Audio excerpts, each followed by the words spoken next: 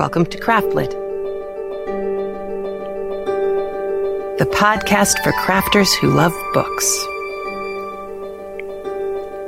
My name is Heather Ordover, and I'm podcasting from my corner of the Sonoran Desert, the Old Pueblo, Tucson, Arizona.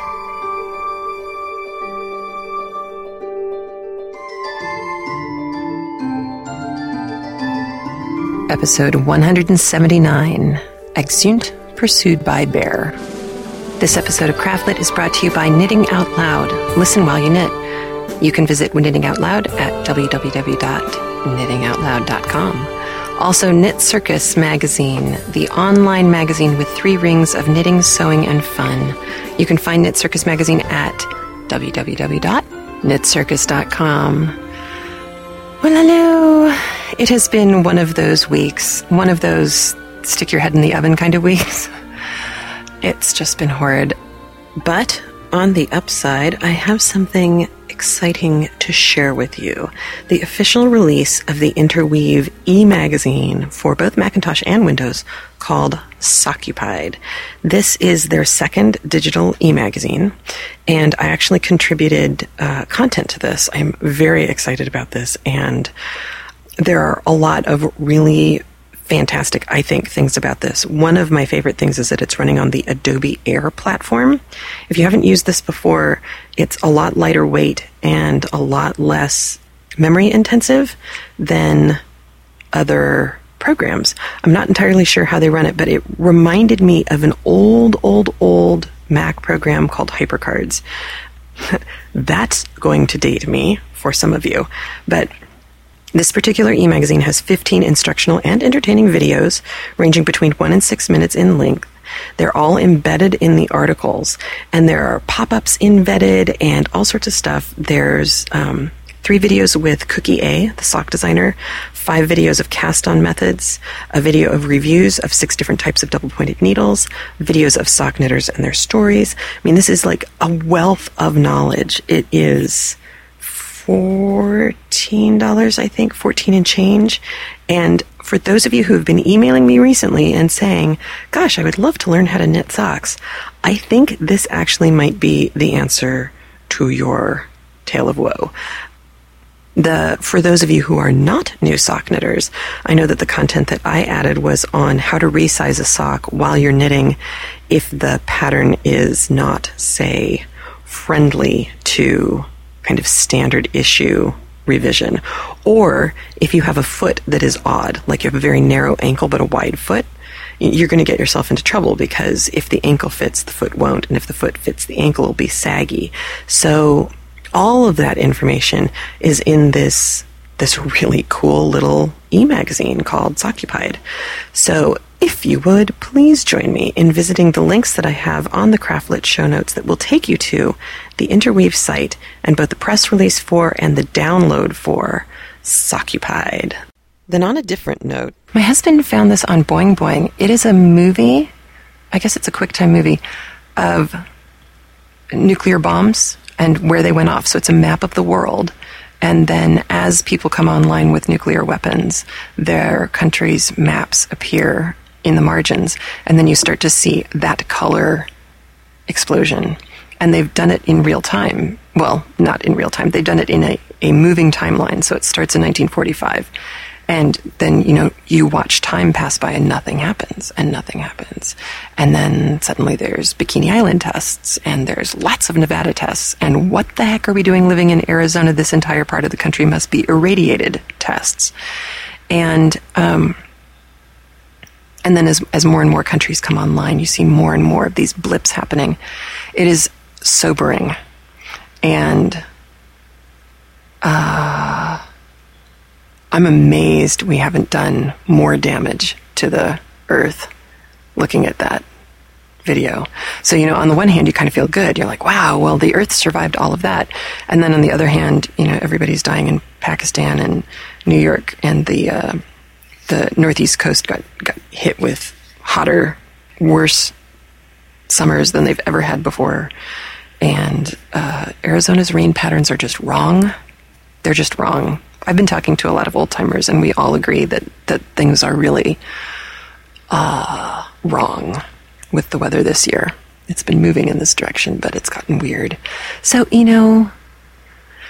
we're still cooking, or else we're cooking radioactively and don't know it. I'm not sure, but it is worth watching, especially if you have teenagers who do not understand the Cold War. I wish I had had this when I was teaching last semester, because I really think that they could have used that visual. Maybe I'll email it to them. Along with all of that, lots of craziness with getting What Would Madame Defarge Knit together. Designers are designing, test knitters are on board. I think we can still use more. If you are interested in test knitting, please email, and I'll put your name on the list. I'm having I'm buying a new tongue.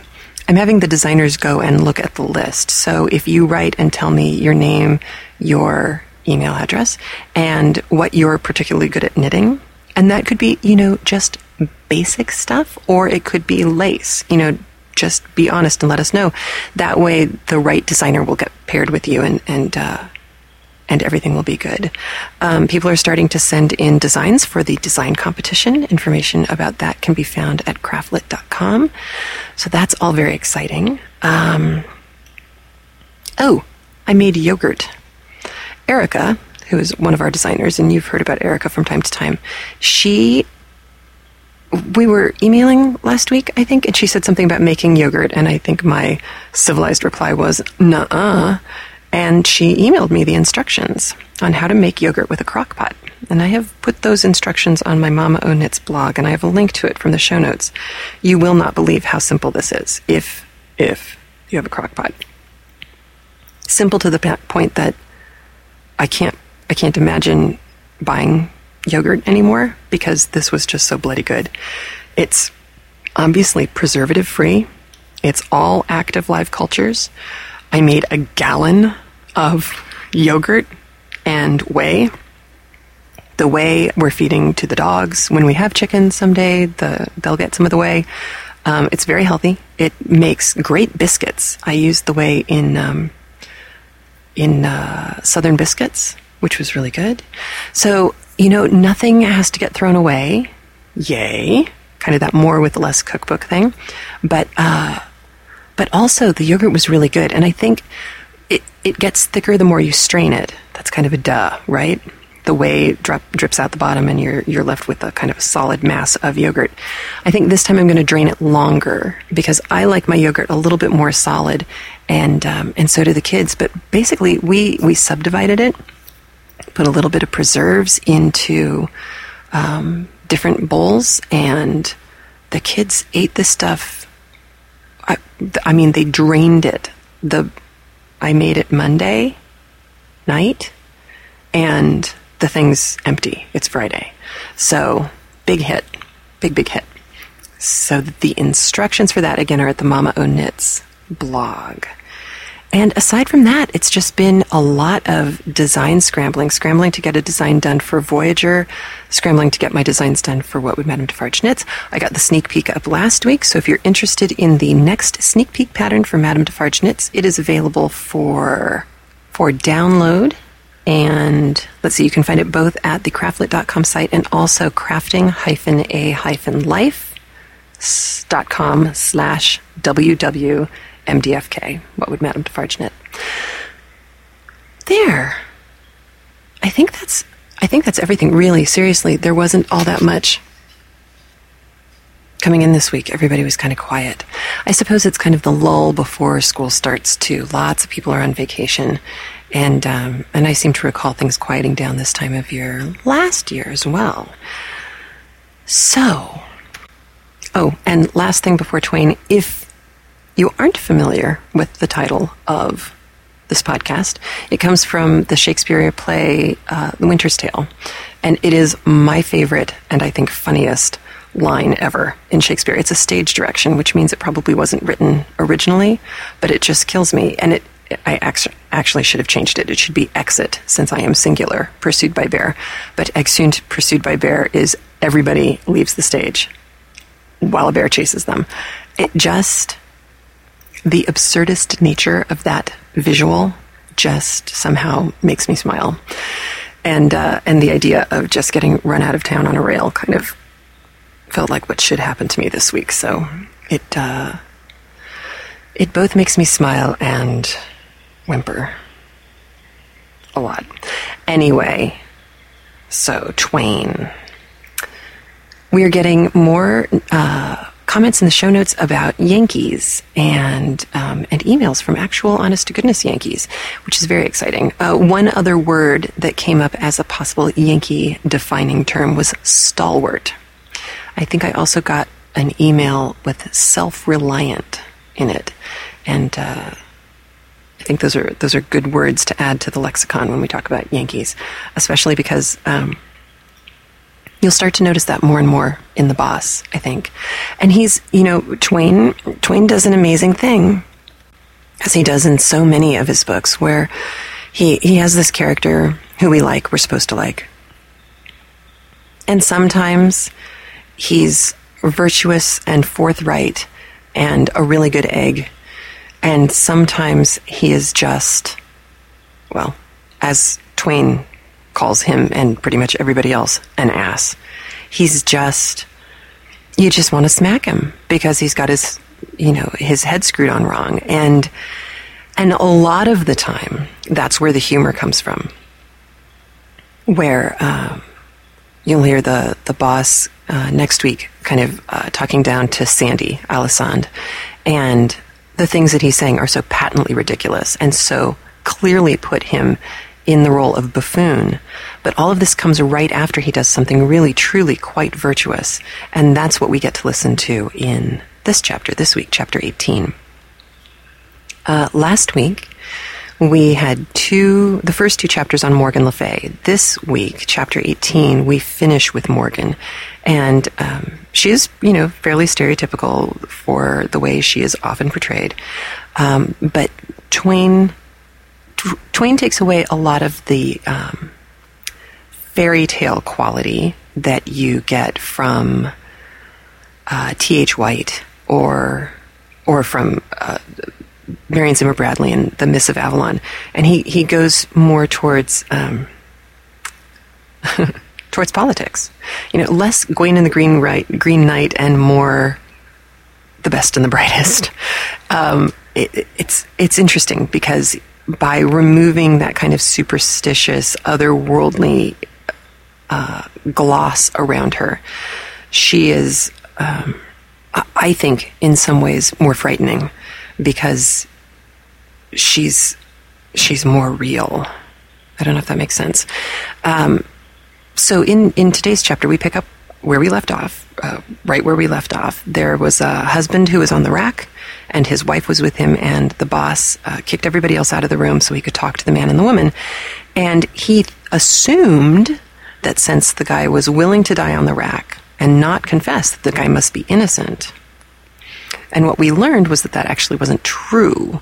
It was that there were mitigating circumstances. There was this clause in the contract saying that if he confessed, then his wife's house, property, food, everything was forfeit, and that would leave his wife and his child out in the cold.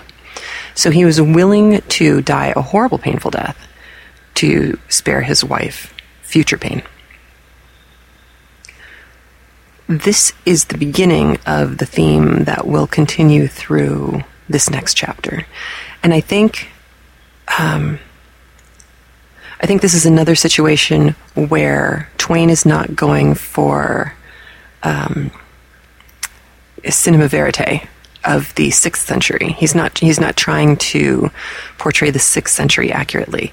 I cannot listen to this chapter without thinking that what he's really talking about is American slavery and the way chattel slavery was perpetrated against the people of the United States back when Twain was a kid.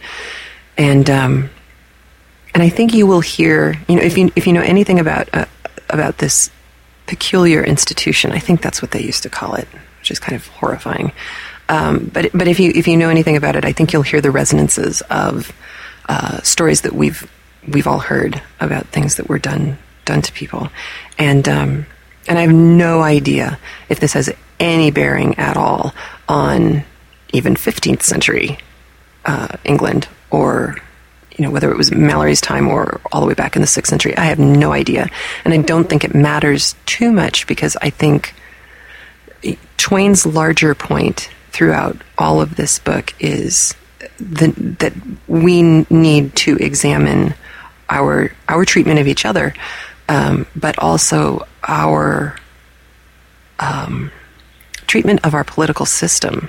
He points a lot of fingers at the church as a political entity, but you will hear in this episode that he is not down on people who are spiritual or religious. So, he's walking a very fine line, and we've talked about that before, and he continues to do that in this chapter as well.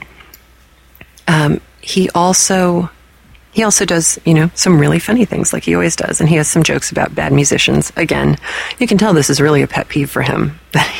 I guess he liked his music, and he liked his music done right, because once again he's making fun of the court musicians.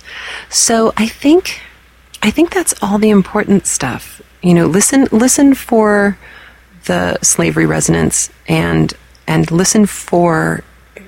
There's a long passage where you can tell that it's Twain talking. And then later you can tell that it's the boss talking. And Twain does this all the time. He does this in Huck Finn. I don't recall it in Tom Sawyer. Obviously, Roughing It is mostly him talking, but he does go into the voices of some of the people who he meets on his journey. And it's... I think if he were writing in modern times, people would criticize him deeply for doing this, but he does such a good job of it that modern standards be damned. It's impossible not to listen to what he has to say. So with that, I will leave you with A Connecticut Yankee in King Arthur's Court. Chapter 18, In the Queen's Dungeons. Well, I arranged all that, and I had the man sent to his home. I had a great desire to rack the executioner, not because he was a good, painstaking, and pain-giving official, for surely it was not to his discredit that he performed his functions well, but to pay him back for wantonly cuffing and otherwise distressing that young woman. The priests told me about this, and were generously hot to have him punished. Something of this disagreeable sort was turning up every now and then. I mean, episodes that showed that not all priests were frauds and self-seekers, but that many, even the great majority of these that were down on the ground among the common people, were sincere and right-hearted, and devoted to the alleviation of human troubles and sufferings. Well, it was a thing which could not be helped, so I seldom fretted about it, and never many minutes at a time. It has never been my way to bother much about things which you can't cure. But I did not like it, for it was just the sort of thing to keep people reconciled to an established church. We must have a religion, it goes without saying, but my idea is to have it cut up into 40 free sects, so that they will police each other, as had been the case in the United States in my time. Concentration of power in a political machine is bad, and an established church is only a political machine. It was invented for that. It is nursed, cradled, preserved for that. It is an enemy to human liberty, and does no good which it could not better do in a split-up and scattered condition. That wasn't law. It wasn't gospel. It was only an opinion, my opinion, and I was only a man, one man. So it wasn't worth any more than the Pope's, or any less for that matter. Well, I couldn't rack the executioner, neither would I overlook the just complaint of the priests. The man must be punished somehow or other, so I degraded him from his office and made him leader of the band, the new one that was to be started. He begged hard and said he couldn't play, a plausible excuse, but too thin. There wasn't a musician in the country that could. The Queen was a good deal outraged next morning when she found she was going to have neither Hugo's life nor his property. But I told her she must bear this cross, that while by law and custom she certainly was entitled to both the man's life and his property, there were extenuating circumstances, and so in Arthur the King's name I had pardoned him. The deer was ravaging the man's fields, and he had killed it in sudden passion and not for gain. and he had carried it into the royal forest in the hope that that might make detection of the misdoer impossible. Confound her, I couldn't make her see that sudden passion is an extenuating circumstance in the killing of venison or of a person, so I gave it up and let her sulk it out. I did think I was going to make her see it by remarking that her own sudden passion, in the case of the page, modified that crime. "Crime?" she exclaimed. "How thou talkest! Crime, forsooth! Man, I am going to pay for him." Oh, it was no use to waste sense on her.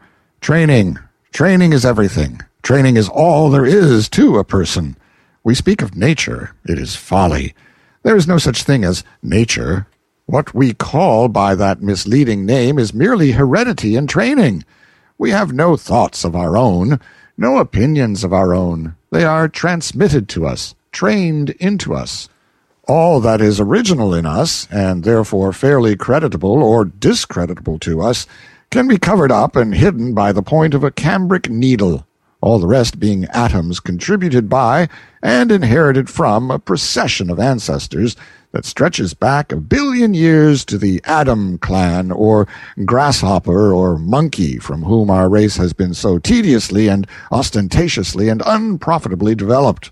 And as for me, all that I think about in this plodding, sad pilgrimage, this pathetic drift between the eternities, is to look out and humbly live a pure and high and blameless life, and save that one microscopic atom in me that is truly me. The rest may land in Sheol, and welcome for all I care. No, confound her. Her intellect was good. She had brains enough, but her training made her an ass. That is, from a many centuries later point of view. To kill the page was no crime. It was her right. And upon her right she stood, serenely and unconscious of offense. She was a result of generations of training in the unexamined and unassailed belief that the law which permitted her to kill a subject when she chose was a perfectly right and righteous one. Well, we must give even Satan his due. She deserved a compliment for one thing, and I tried to pay it, but the words stuck in my throat. She had a right to kill the boy, but she was in no wise obliged to pay for him. That was law for some other people, but not for her. She knew quite well that she was doing a large and generous thing to pay for that lad, and that I ought in common fairness to come out with something handsome about it, but I couldn't. My mouth refused.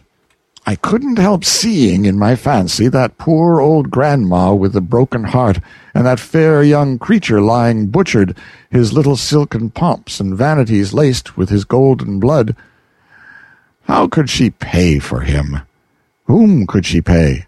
And so, well knowing that this woman, trained as she had been, deserved praise, even adulation, I was yet not able to utter it, trained as I had been. The best I could do was to fish up a compliment from outside, so to speak, and the pity of it was that it was true. "Madam, your people will adore you for this." Quite true, but I meant to hang her for it some day if I lived. Some of those laws were too bad, altogether too bad. A master might kill his slave for nothing, for mere spite, malice, or to pass the time, just as we have seen that the crowned head could do it with his slave, that is to say, anybody. A gentleman could kill a free commoner and pay for him, cash or garden truck. A noble could kill a noble without expense, as far as the law was concerned, but reprisals in kind were to be expected. Any body could kill somebody, except the commoner and the slave. These had no privileges. If they killed, it was murder, and the law wouldn't stand murder. It made short work of the experimenter, and of his family, too, if he murdered somebody who belonged up among the ornamental ranks. If a commoner gave a noble even so much as a Damien's scratch, which didn't kill or even hurt, he got Damien's dose for it just the same. They pulled him to rags and tatters with horses, and all the world came to see the show and crack jokes and have a good time. And some of the performances of the best people present were as tough and as properly unprintable as any that have been printed by the pleasant Casanova in his chapter about the dismemberment of Louis XV's poor, awkward enemy. I had had enough of this grisly place by this time and wanted to leave, but I couldn't, because I had something on my mind that my conscience kept prodding me about and wouldn't let me forget. If I had the remaking of man, he wouldn't have any conscience. It is one of the most disagreeable things connected with a person, and although it certainly does a great deal of good, it cannot be said to pay in the long run. It would be much better to have less good and more comfort. Still, this is only my opinion, and I am only one man. Others with less experience may think differently. They have a right to their view. I only stand to this. I have noticed my conscience for many years, and I know it is more trouble and bother to me than anything else I started with. I suppose that in the beginning I prized it because we prize anything that is ours, and yet how foolish it was to think so. If we look at it in another way, we see how absurd it is. If I had an anvil in me, would I prize it? Of course not. And yet, when you come to think, there is no real difference between a conscience and an anvil. I mean, for comfort. I have noticed it 1,000 times. And you could dissolve an anvil with acids when you couldn't stand it any longer, but there isn't any way that you can work off a conscience, at least so it will stay worked off. Not that I know of, anyway. There was something I wanted to do before leaving, but it was a disagreeable matter, and I hated to go at it. Well, it bothered me all the morning. I could have mentioned it to the old king, but what would be the use? He was but an extinct volcano. He had been active in his time, but his fire was out. This good while, he was only a stately ash pile now, gentle enough and kindly enough for my purpose, without doubt, but not usable. He was nothing, this so-called king. The queen was the only power there, and she was a Vesuvius. As a favor, she might consent to warm a flock of sparrows for you, but then she might take that very opportunity to turn herself loose and bury a city. However, I reflected that as often as any other way, when you are expecting the worst, you get something that is not so bad after all. So I braced up and placed my matter before Her Royal Highness. I said I had been having a general jail delivery at Camelot and among neighboring castles, and with her permission I would like to examine her collection, her bric-a-brac, that is to say, her prisoners. She resisted, but I was expecting that. But she finally consented. I was expecting that, too, but not so soon. That about ended my discomfort. She called her guards and torches, and we went down into the dungeons. These were down under the castle's foundations, and mainly were small cells hollowed out of the living rock. Some of these cells had no light at all. In one of them was a woman in foul rags, who sat on the ground and would not answer a question or speak a word, but only looked up at us once or twice through a cobweb of tangled hair, as if to see what casual thing it might be that was disturbing with sound and light the meaningless, dull dream that was become her life. After that she sat bowed, with her dirt-caked fingers idly interlocked in her lap, and gave no further sign. This poor rack of bones was a woman of middle age, apparently, but only apparently. She had been there 9 years, and was 18 when she entered. She was a commoner, and had been sent here on her bridal night by Sir Bruce Sansepite, a neighboring lord whose vassal her father was, and to which said lord she had refused what has since been called le droit du seigneur, and, moreover, had opposed violence to violence, and spilt half a gill of his almost sacred blood. The young husband had interfered at that point, believing the bride's life in danger, and had flung the noble out into the midst of the humble and trembling wedding guests in the parlor, and left him there astonished at this strange treatment, and implacably embittered against both bride and groom. The said lord, being cramped for dungeon-room, had asked the queen to accommodate his two criminals, and here in her Bastille they had been ever since. Hither, indeed, they had come before their crime was an hour old, and had never seen each other since. Here they were, kennelled like toads in the same rock. They had passed 9 pitch-dark years within 50 feet of each other, yet neither knew whether the other was alive or not. All the first years their only question had been, asked with beseechings and tears that might have moved stones in time, perhaps, but hearts are not stones, "Is he alive? Is she alive?" But they had never got an answer, and at last that question was not asked any more, or any other. I wanted to see the man after hearing all this. He was 34 years old and looked 60. He sat upon a squared block of stone with his head bent down, his forearms resting on his knees, his long hair hanging like a fringe before his face, and he was muttering to himself. He raised his chin and looked us slowly over in a listless, dull way, blinking with the distress of the torchlight, then dropped his head and fell to muttering again, and took no further notice of us. There were some pathetically suggestive dumb witnesses present. On his wrists and ankles were cicatrices, old smooth scars, and fastened to the stone on which he sat was a chain with manacles and fetters attached. But this apparatus lay idle on the ground, and was thick with rust. Chains cease to be needed after the spirit has gone out of a prisoner. I could not rouse the man, so I said we would take him to her and see, to the bride who was the fairest thing in the earth to him once, roses, pearls, and dew made flesh for him.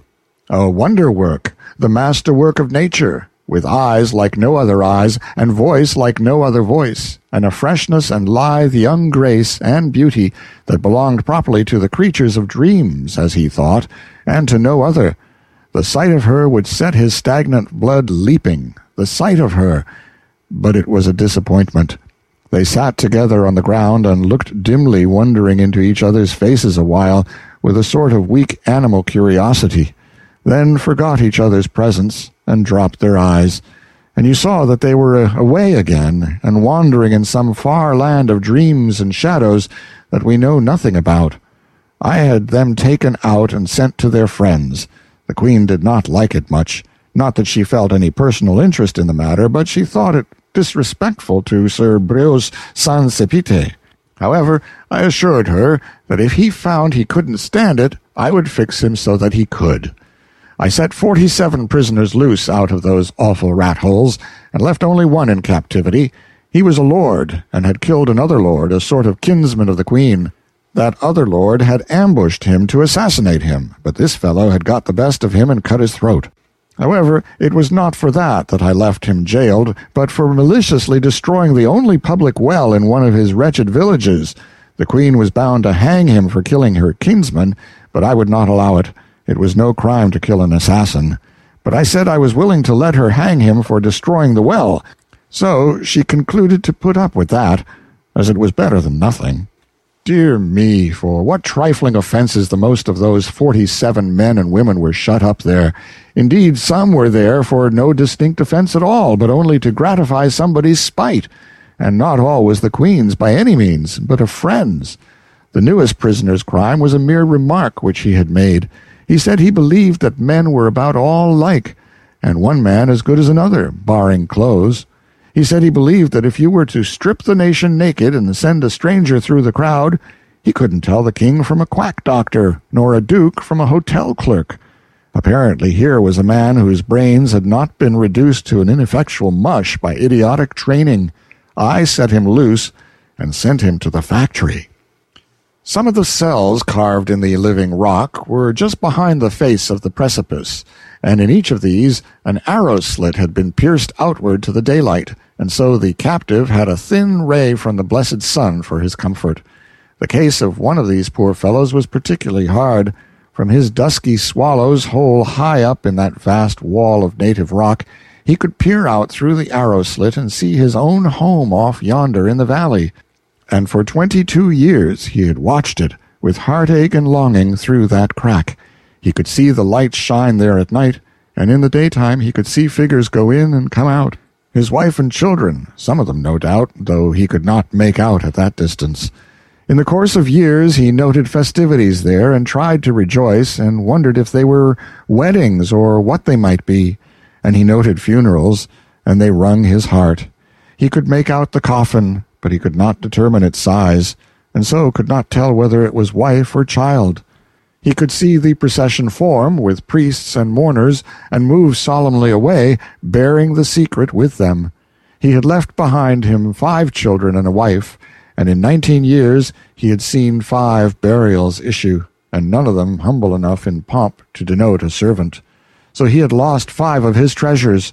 There must still be one remaining, one now infinitely, unspeakably precious, But which one, wife or child?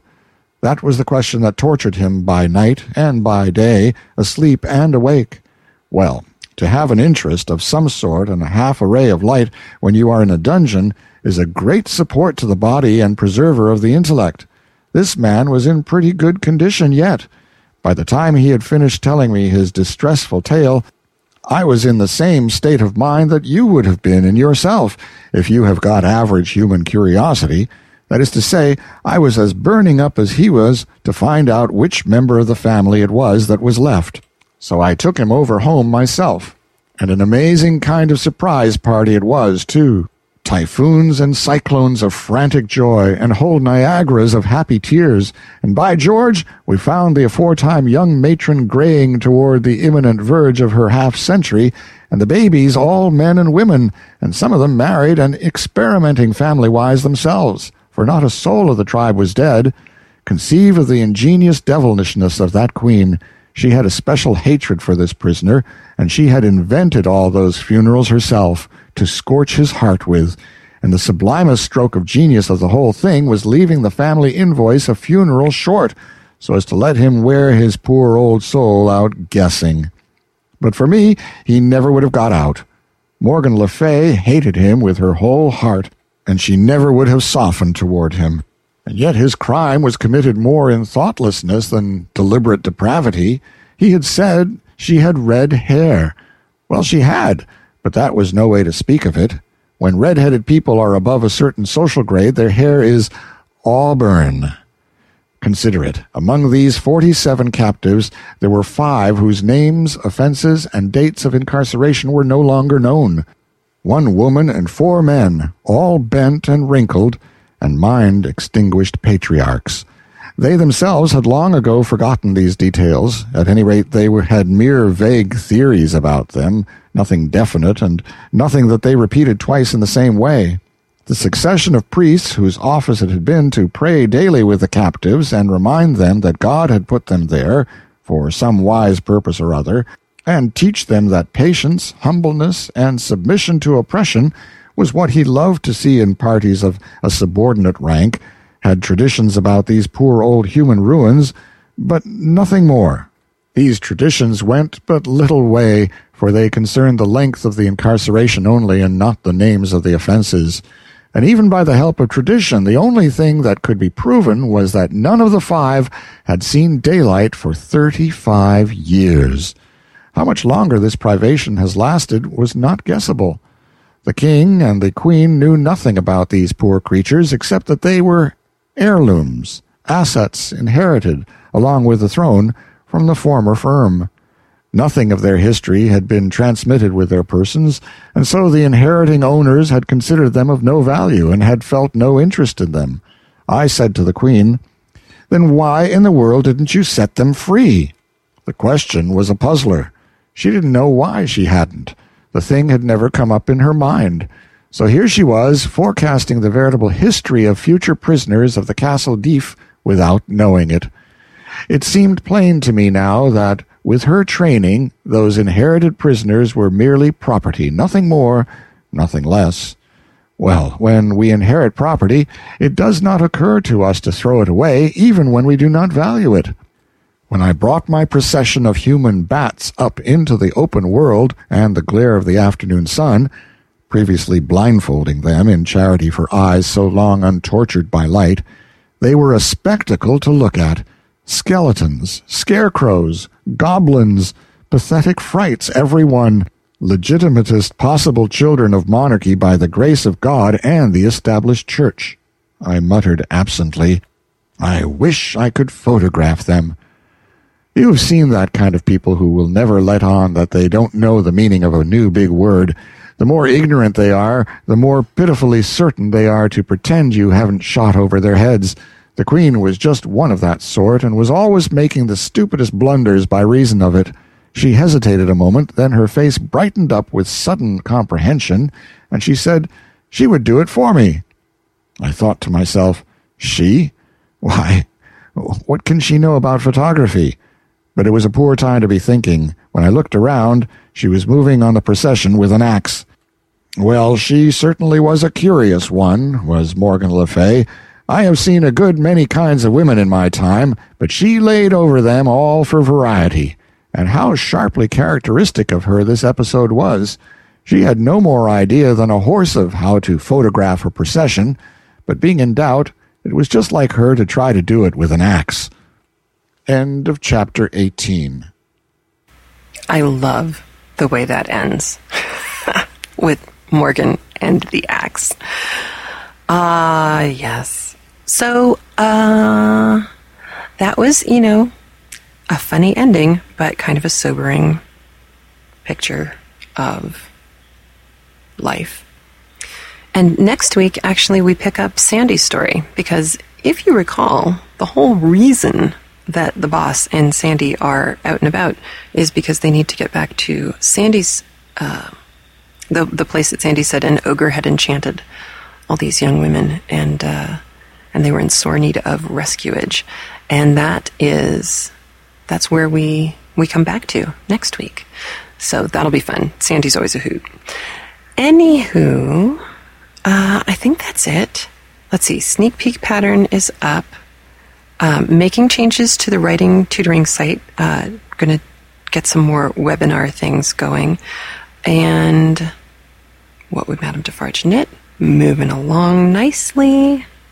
If you want to test knit, email me. I think that's it. I hope you have a good week. I hope you remain well.